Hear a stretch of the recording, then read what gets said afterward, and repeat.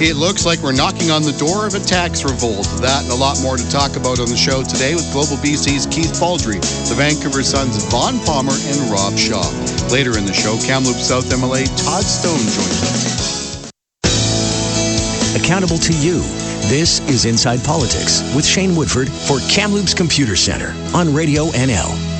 Good morning. Thank you for tuning in. It's a beautiful day shaping up here in Kamloops. Always a pleasure to be joined on the phone by Keith Baldry, Vaughn Palmer, and Rob Shaw. Good morning, gentlemen. Good morning. Morning, Shane. We'll get a lot to talk about this morning. Well, let's dive in on the speculation tax because I think that is probably the hottest topic in the province right now. As you guys know, Nanaimo, both the Kelownas won out. I think Victoria's decided to stand pat. But there's a lot of alarm bells being raised about how this tax is structured and its impacts. Keith, major problem for this government or no?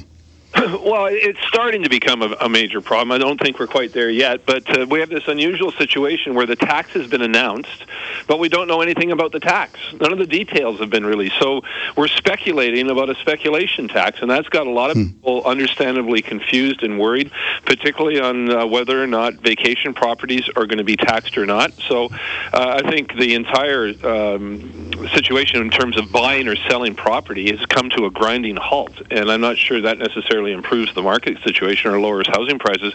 I think this government is discovering that there's no magic solution to the housing crisis. There's no one fix is set for all. It's a complicated situation, and I think the government's going to fall on its face when it comes to housing prices. A year from now, I'd be surprised if we have much of a slump. Meanwhile, we're going to have a lot of homeowners upset with a tax that probably won't have a much impact on the price.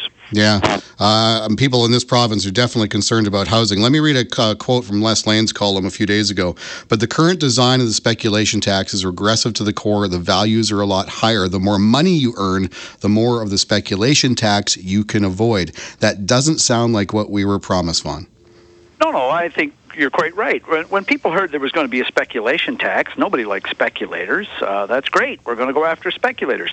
And the Premier said that was the target. But he also said the target was not British Columbians who own vacation and recreational properties. However, the Finance Ministry website says exactly the opposite. It says people with secondary homes, vacation properties, recreational properties in the target area, which is a big part of the province, those people will have to pay the speculation tax up front. They may get some of it back on their provincial income tax. So you've got the Premier saying one thing, Finance Ministry website saying another. The Finance Minister has repeatedly been asked, Shane, to clarify. Make it clear you're not going to treat BC owners of recreational property as speculators. She won't say it. She says, wait, we're going to clarify it later this spring. Just wait. Trust us, in my experience, has never been a particularly great line of defense for governments, especially when we're talking about taxes. Usually, Keith's right. When we're talking about taxes, usually we have the legislation sitting in front of us. We can point line by line to where it applies and where it doesn't. This is very unusual. We don't have the bill. We're left, as Keith said, speculating, but the Finance Ministry suggests to us that British Columbians are the target. They're being treated like real estate speculators in their own province. Rob, even though we're speculating about a speculation tax, the budget doesn't seem to speculate about the revenues that are cooked into this thing. Is this how tax policy should be created?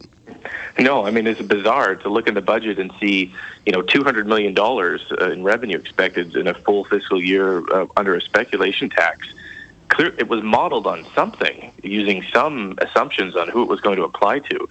And now we have the government tinkering, theoretically, with it. And the Premier was saying that if they make changes to it, they lose revenue, they'll make that up through the contingency fund. $200 million on a $50 billion budget doesn't sound like a lot, but $200 million is almost the surplus, the operating surplus the government's squeaking by with every year. So it does make a big difference. And it's a bizarre way to do the tax policy. I think one of the reasons the NDP has landed in the jam on this is because they defined it by regional district, especially here on the island. And I can see why they did it, because you don't want to just say the city of Victoria and then the suburbs here in Victoria aren't captured. So you say the capital regional district. but that includes a bunch of Gulf Islands here on the island. And you don't want to just say Nanaimo, so you say the Nanaimo Regional District, but that includes Parksville and Qualicum, where you have retirees who are buying homes that they rent and then move out there when they retire. And then you have this bizarre situation where if you look on the, not to bore your interior listeners, but when you look on the map of the island here, all the Gulf Islands off of Nanaimo and Victoria are captured except for one in the middle, Thetis Island. And I mean, you can't design. So what do you think is going to happen to Thetis Island, which is not subject to the speculation tax? So the geography of it was a mistake, and you can see that the New Democrats realize that's a mistake. It was intended for urban centers, Kelowna, Nanaimo, Victoria, and Metro Vancouver, and the district borders have really made this thing a mess.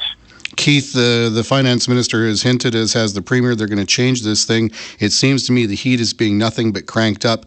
Can they change the speculation tax as it is to effectively use it, or do they have to throw the whole thing out and start from scratch? Well, Rob mentioned the $200 million revenue stream, and he's right. On a $50 billion plus budget, it's not a huge amount, but it represents the surplus. But it's small enough that she can make enough changes to exempt enough people, vacation properties and such, and lose a bunch of revenue for this thing and not tip the budget into deficit. I mean, she could carve $50 million off that thing, or $75 million in foregone revenue, and I think she's going to do that. And I think what the other thing that this is resulted in is the Liberals finally have some issues that they can beat the NDP over the head with. This has got nothing to do with the previous government in terms of a measure. This is an NDP speculation tax, along with the employer health tax, and it's given the Liberals an effective tool to use in question period, day in and day out, to turn up the heat on the government. Carol James has been on the defensive. She's changed her messaging. Whenever the government says, well, what would you do? That's a sign that the government is running out of steam on an issue. And that's exactly what Carol James is doing in the House. She doesn't look good on this. Increasingly, every day, she looks weaker and weaker. And, I think everybody has a lot of respect for Carol James, but I think she's dealt herself a bad hand here, and she has to clear it up sooner than later. I mean, she caught a break by the spring break now for 3 weeks, so the legislature's not sitting. But when they come back, if it's still not clear when the House resumes sitting, I think the Liberals will be merciless in their attacks on Carol James, and she's got to get some answers here and some clarity, because right now it's a giant mess. Yeah, I would agree. And I mean, budget impacts aside and sort of the political repartee in the House aside, I go back to the fact that voters, people in this province, especially in Metro Vancouver, are incensed about the housing issue. And I think they want a speculation tax that actually targets speculation. And what happens if they don't get it, Vaughn?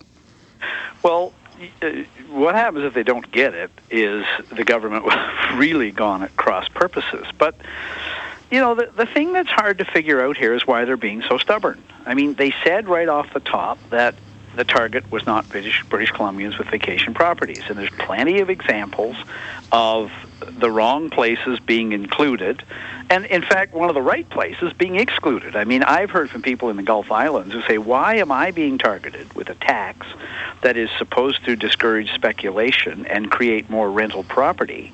On my island, there is no market for rentals. But meanwhile, left out of all this is Whistler, where there is a genuine shortage of rental for the people who live and work there. And if they'd included Whistler and sort of left the Gulf Islands out, at least it would be more to the purpose of the tax. The normal advice to governments when you get into trouble on something like this and you're going at cross purposes to your own messaging is clarify, back down, deal with it. They could have done that this week. They didn't. The hard part to figure out on this one is the stubbornness on it, because the longer you drag it out, the more coverage there's going to be getting it wrong, and the more coverage there's going to be of NDP finally backs down on speculation tax, which is going to be the story if they hold off till April or May to clarify it. I agree. Last week on this show, Andrew Weaver and Andrew Wilkinson both said that this thing does not target speculation using the context. If you flip homes, you're not going to pay any more than you do now, and that the real way to get at this thing is through capital gains. Rob, do you think that's a fair assessment or no? Sure. I mean, it's a fair assessment, but this tax is based on an academic plan from a couple of years ago that didn't go the capital gains route. It went this route. and it included in it an option for municipalities to opt in and out. And the New Democrats have tinkered with the academic plan. If you go back and read that plan, which we all covered at the time, this is UBC, SFU profs, endorsed by David Eby. He brought it in a private member's bill.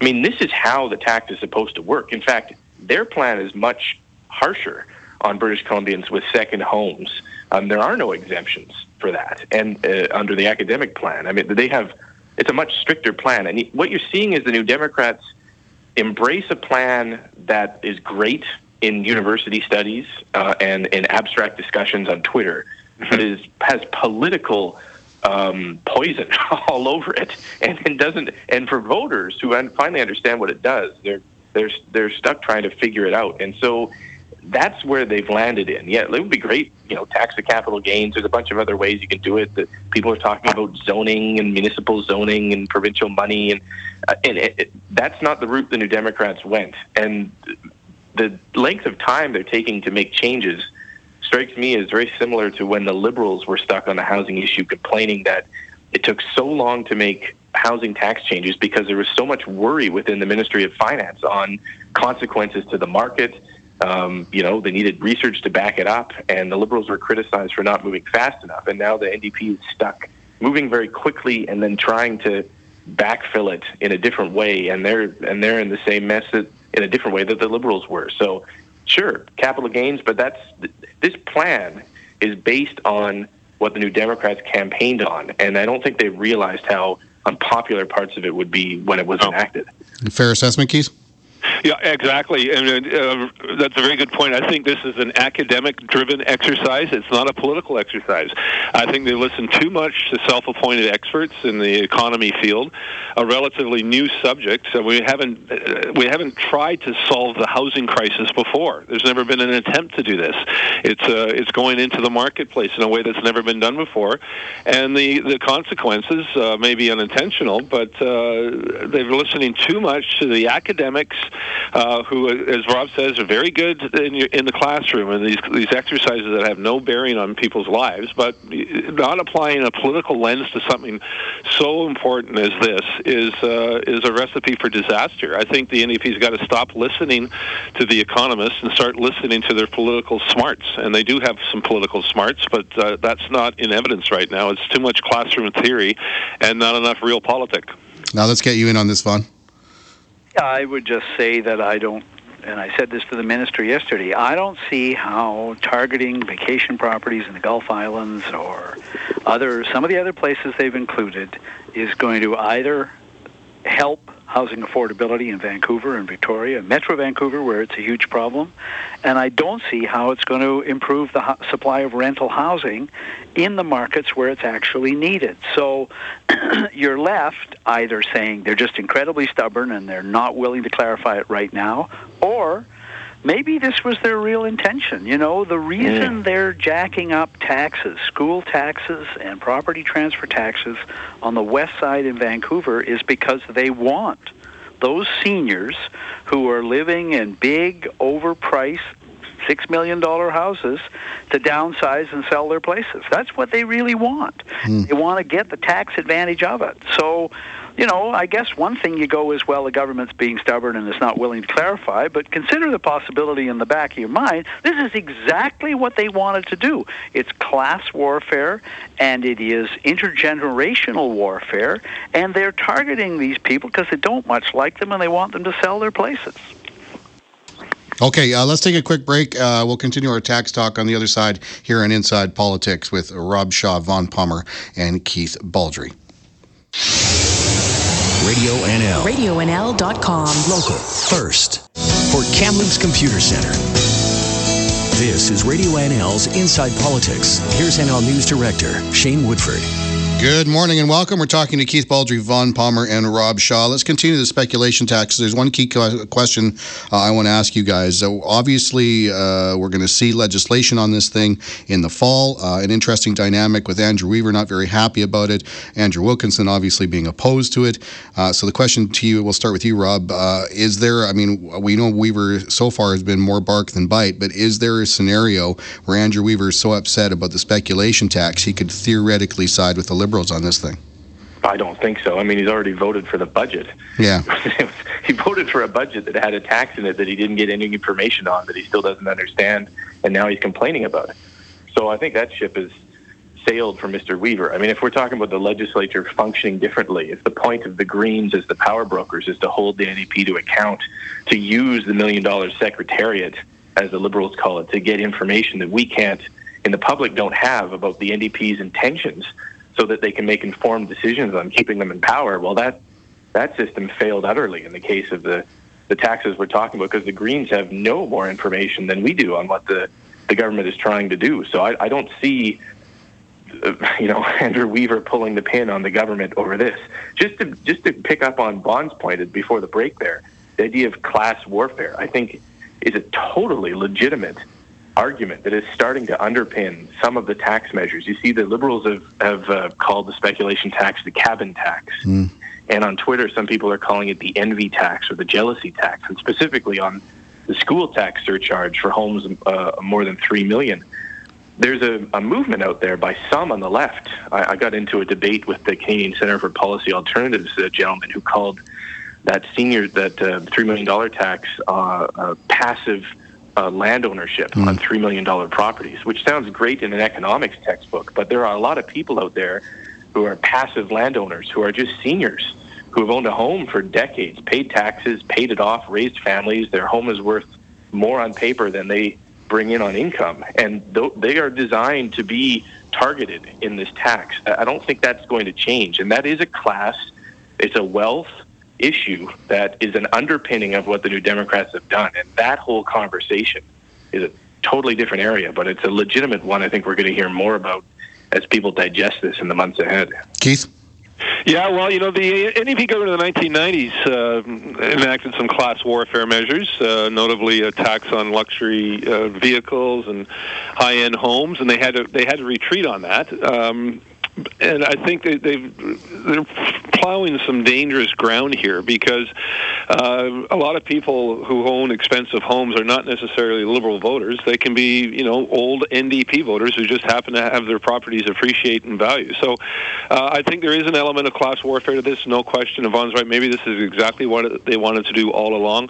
But I don't think at the end of the day on electoral politics that class warfare works for them in terms of maintaining power. And I think they've got to keep their hold on the suburbs of Metro Vancouver, and that is not all a bunch of East End working class people. This is a lot of middle class people are getting affected potentially by some of these taxes.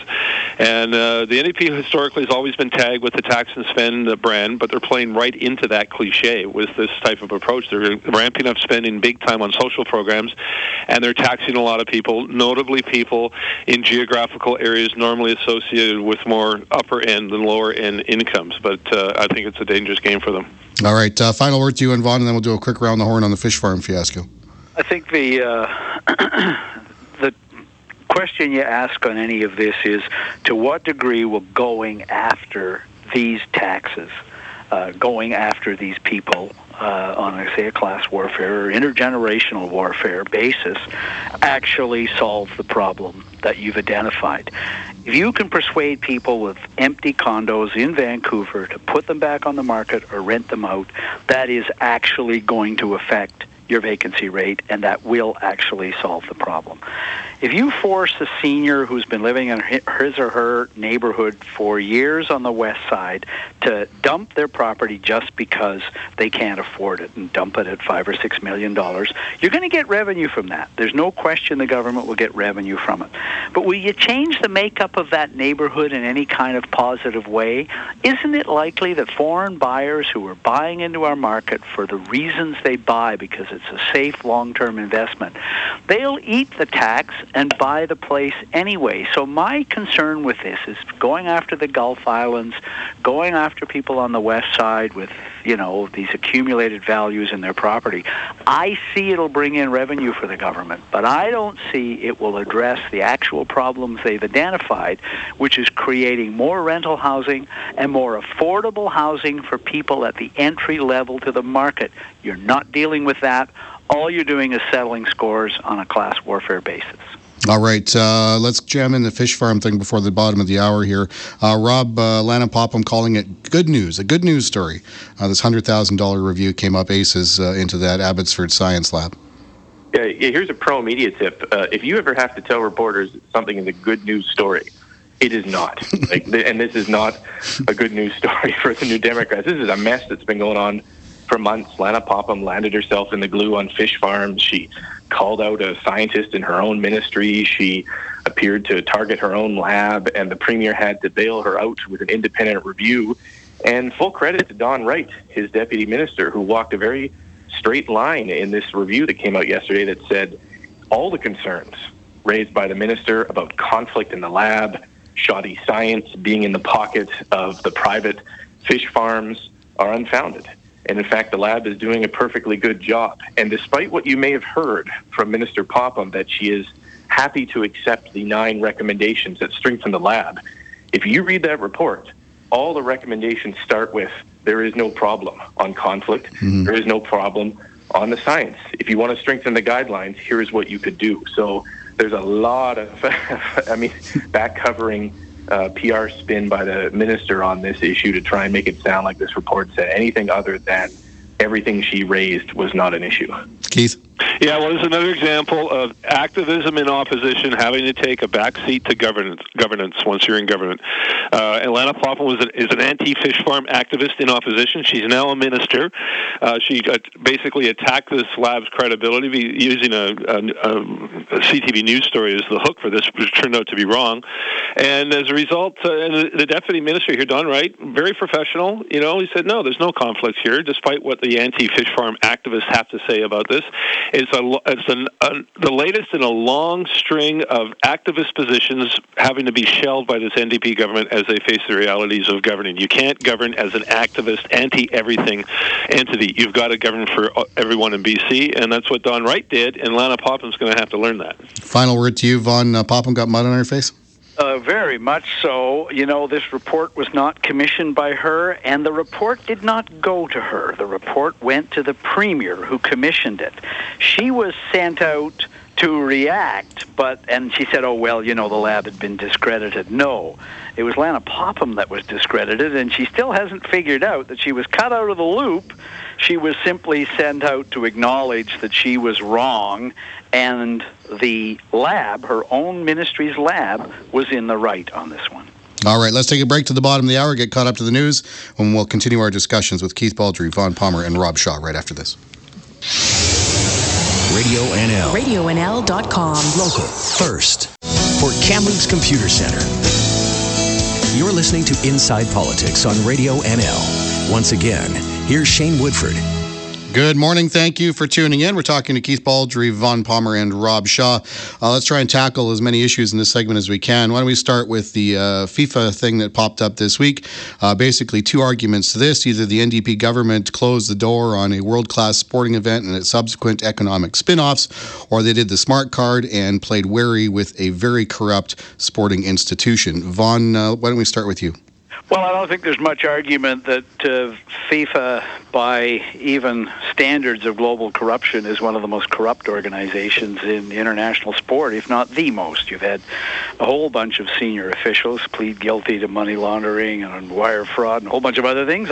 I joked when I first heard about it that maybe they were interested in coming here for our casinos, given the abuses there in terms of money laundering. They're also incredibly high-handed, like international organizations tend to be, making huge demands of host governments and wanting blank checks.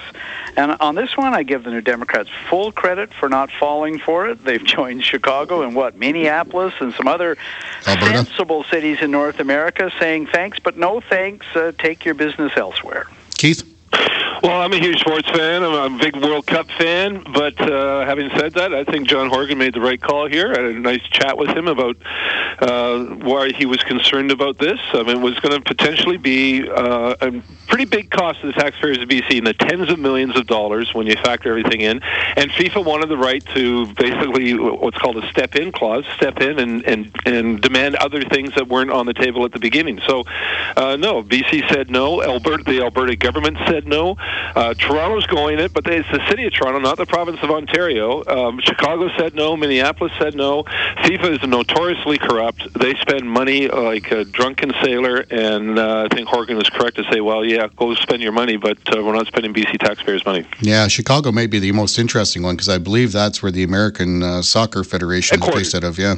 Yep. Rob? Yeah, I mean, you have to give the New Democrats credit on this one for weathering, I think, a first day in which the reaction was, you did what? You scuttled the FIFA? Like, there was an initial blowback, in the House with the Liberals, and people are like, how could you do this? But it turns out that by sticking to their guns, that they made the right call, it sounds like. And now everyone else is bailing on these deals, and the NDP look smarter for doing it. Gordon Wilson libel lawsuit, enhanced that to include a number of media outlets and Simi Sarah over at CKNW. Essentially, the way I read this is a Hail Mary attempt to try and force those media outlets to come up with a name or names of whomever this behind-the-scenes grand architect of the Wilson smear is. And maybe a way to kind of leverage some media attention into a settlement and get some more money before the judge rules with a little less. Keith, your read on this thing? Well, I think Wilson included the media so his lawyer can question reporters about where this information came from. I think actually it was Rob who was the first guy to report Bruce Ralston here. Hang on a second now. Yeah, but Sure. Wilson, if this gets into court, it's going to be embarrassing for Horgan. Wilson wants his pound of flesh and his day in court. Maybe there'll be a settlement before then. I'm not sure, but it has the potential to get a little messy for John Horgan and Bruce Ralston. But again, Wilson's a very unpredictable character here, so I'm not sure exactly where this is going to go. On Facebook, I noted I said on the air I didn't think he wanted a settlement, and on Facebook, both he and his wife Judy Tiabji said, I think Judy Tiabji said, oh, no, he would be interested in a settlement. So maybe at the end of the day, that's where this is headed. But it does involve taxpayers' dollars in terms of indemnity covering legal costs, and that's where it gets a little sticky for John Horgan as well. Gordon Wilson told me this week he absolutely wants a settlement in quote-unquote as fast as possible. Rob? Yeah, for as much as possible. Yeah. I think that is to increase the amount that you're going to get in your settlement from government, and it's a crafty move. It's interesting to hear the New Democrats have to say in the House on questions about indemnity that they're following a policy that the Liberals followed, and the Liberals dug up a quote from David Eby saying a few years ago that if the public's paying your legal bill, the public has a right to know for how much. And now David Eby, the Attorney General, is fallen behind the same lines that the Liberal government used to use, that they can't talk about indemnities, they're confidential, and they're reported out annually in the Crown Proceedings Act, which didn't satisfy Mr. Eby in opposition, and now he's got about the same lines in government. So it's a bit of a role reversal for him, too. Vaughn? One of the Liberals, Mary Polak, the House Leader, has stepped forward to confirm that she is indemnified in the lawsuit involving the handling of that quarry at Shawnigan Lake when she was Environment Minister. She made decisions as Minister. She's entitled to be indemnified. She applied for it, and she is indemnified. So she's done what any politician with an indemnity can do, which is confirm the fact that they're being indemnified. It's true what Eby says, that the government can't disclose it, but the minister who's been targeted can disclose it. Polak has done that, and Ralston and the Premier should both do the same. They've not done it. However, having said that, I have very little sympathy for Gordon Wilson going after news organizations for the fact that we covered what cabinet ministers and the Premier said about him. That, to me, is crossing a line, especially a guy like Wilson, who has lived high off a lot of media coverage for many, many years. My understanding of that is, and I'm just going by what Judy Tiabji and Gordon Wilson told me, is that they're doing that because the Premier and the Ralston defense is that they didn't really say it as much as they were prodded into saying it by the media. So take that for what it's worth. Question. That's funny defense. Yeah, a question for each of you to wrap this thing up. Rob, why don't we start with you? Is this ledge session going to have to go into overtime? They haven't been very productive so far. Yeah, there's a lot of suggestions that we, because there's so few bills. I mean, I think there's like 6 bills if you take the Supply Act and the Supremacy of Parliament bills out, and the avalanche of legislation for marijuana that we were told is coming has not appeared. We have a 3-week break. There's some suggestions we may end up in the House until June.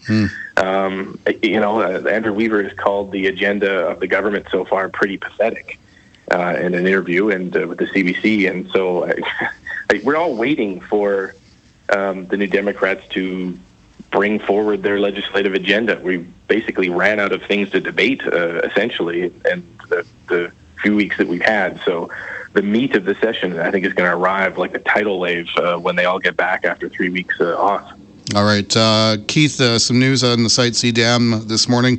$1.6 billion, I believe, in contracts awarded? Yes, to build a generating station in the spillways. Again, every day I go on log into my email and Facebook, and I'm inundated with anti-Site C dam activists who insist the dam is going to be stopped any day now. Just, if we have a big enough protest rally, we're going to stop this thing. No, it's not going to be stopped. This is a huge contract that's been awarded. I think one of the projects involves a 17-story tower as part of this. It's $1.6 billion, and there's more money to come. It's within the $10.7 billion budget. I think people have to get their heads around this. Dam is a done deal, barring the, I think, extraordinary move by a court to stop it, which I don't think is going to happen. No, this thing is continuing apace, and some people live in a state of denial in this province, but this mega project is here to stay. Those damn activists. Vaughn, independent power producers, a bit of a new attitude with this new government. Yeah, the New Democrats were no fans of independent power producers, and of course they don't need as much independent power now that they're going ahead with public power at Site C. Government this week announced Hydro that it's going into negotiations for 5 small-scale power projects with First Nations, and the government indicated that going forward there will be additional agreements with First Nations to get them off diesel and other things, but that's basically it. The glory days of independent power under the BC Liberals are over. The New Democrats never much like private power, and they're not going to do very much of it, except, as I said, for some partnerships with First Nations. Final word to you, Rob. Your book tour is launching. When are you going to be here in the Loops? Yeah, well, the book is heading out on bookstores' shelves this weekend. Did you write a book? That's right. That's right. You can check. Actually, you know what? The best way to do it is probably to check our website, matterofconfidence.com, which is the name of our book. And we have a bunch of different events. We're in Kamloops. We're in Kelowna. We're on Vancouver and Victoria, and we're all doing that in the next few weeks. So head over there, and you can find out where we are and come by and say hello. April 6th. Great book. I highly recommend it. Very good book, but shameless promotion. April 6th here in Kamloops, I believe. Yeah, Rob? Yeah, that's right. Yep. Okay, fantastic. Guys, always a pleasure talking. Cheers. See you later. Thanks. Bye. There we go. There's Vaughn Palmer, Rob Shaw, and Keith Baldry. We'll take a quick break here on Inside Politics. On the other side, we'll talk to Kamloops South MLA, Todd Stone. Radio NL. RadioNL.com. Local first. Keeping you informed from both sides. For Kamloops Computer Center, this is Radio NL's Inside Politics with Shane Woodford. Good morning. Thank you again for tuning in. Beautiful day here in Kamloops. Pleasure to be joined on the phone by Kamloops South MLA, Todd Stone. Todd, welcome. Hey, good morning, Shane. How are you? I'm good, man. You? I'm doing well. Good. You down in what, Vancouver this morning? Down in Vancouver this morning, yes. All right. You also serve as the municipal affairs critic for the party, Todd. As no doubt you're aware, Nanaimo wants out of the speculation tax thing, as does both the Kelowna West and the city of. What's your read on that situation, and what should be done here? Well, I think that the fact of so many communities around the province in the impacted areas wanting to be exempted from this speculation tax or so-called speculation tax, I think really demonstrates that this tax wasn't well thought out at all.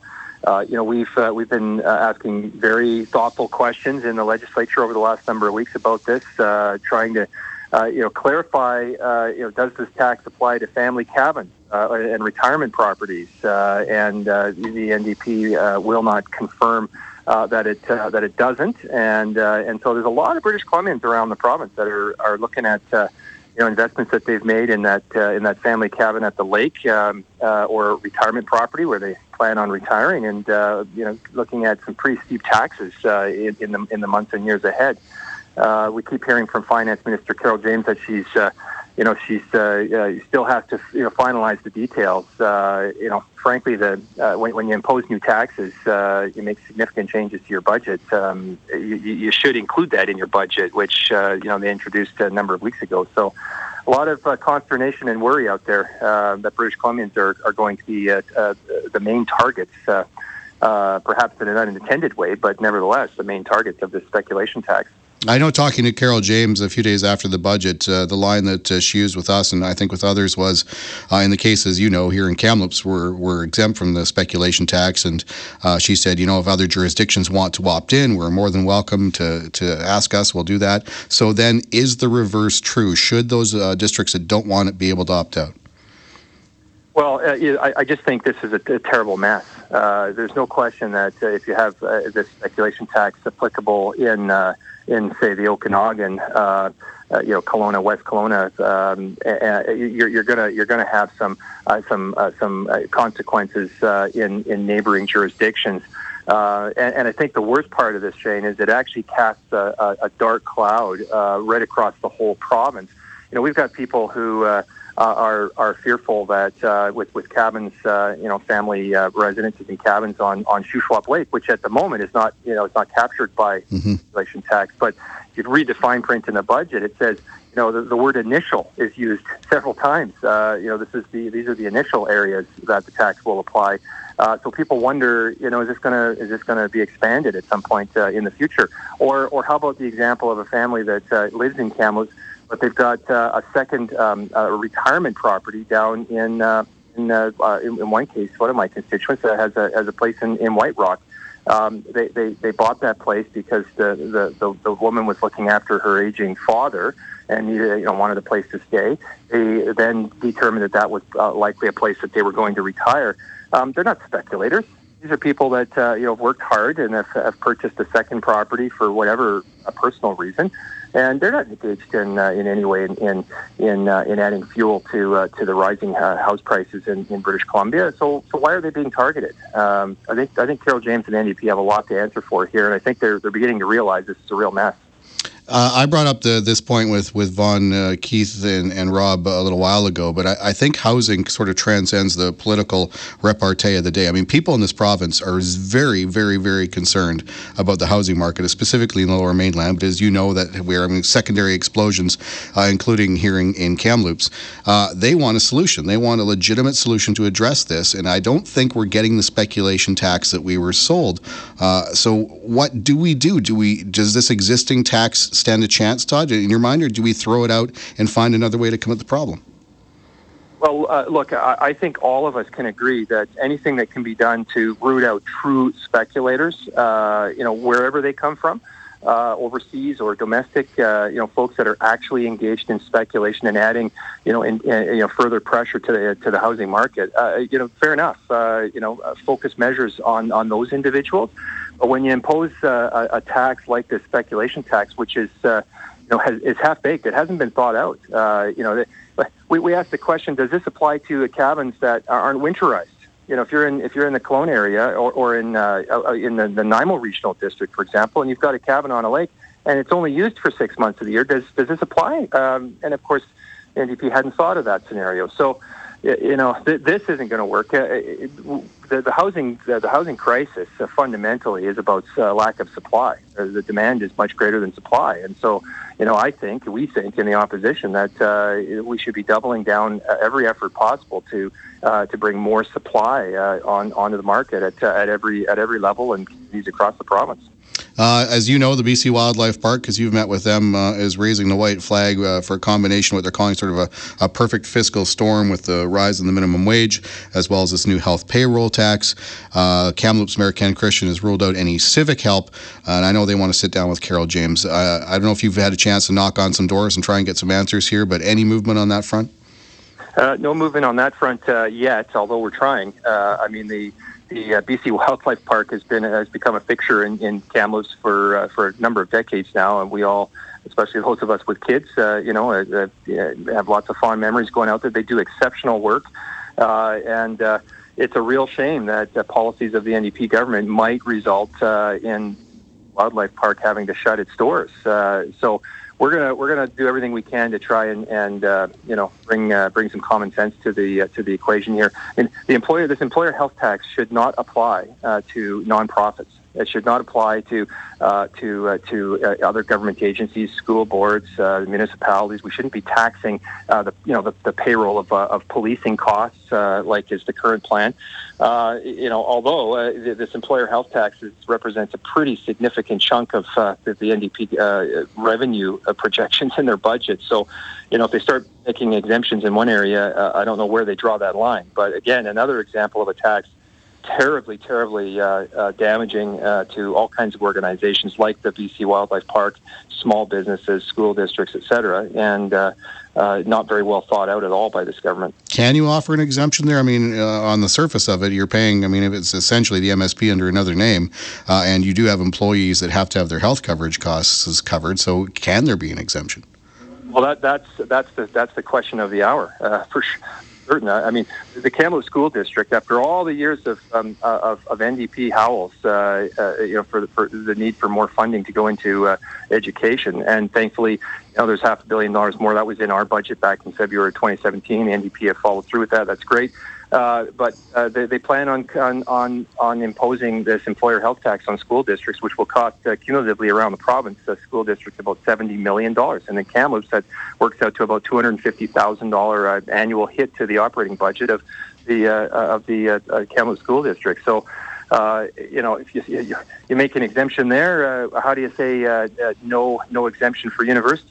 TRU is going to be hit to the tune of $1.5 million a year. What are you going to do there? Increase tuition to make up the difference? There is a cascading effect here. Ask Wellness and other organizations like that. It's a $100,000 hit to their bottom line. They're a nonprofit providing services to some of the most vulnerable folks in our community. So this is just a terrible, terrible mess. And again, as I said earlier, I don't think the NDP have thought through the implications of a number of these tax measures, and we're going to keep pressing on them to consider the impacts of these tax hikes on organizations across the province, including in Kamloops. All right, Todd, always a pleasure, sir. We're out of time. Thank you so much. Hey, have a good weekend. You as well, sir. That's Kamloops South MLA Todd Stone. Just an FYI for our listeners, we tried to get Finance Minister Carol James last week, tried to get her again this week. We're going to try and get her again next week to answer these questions.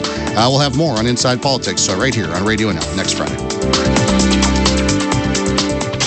The Valley's first choice for local news. CHNL 610 AM in Kamloops and streaming online at RadioNL.com.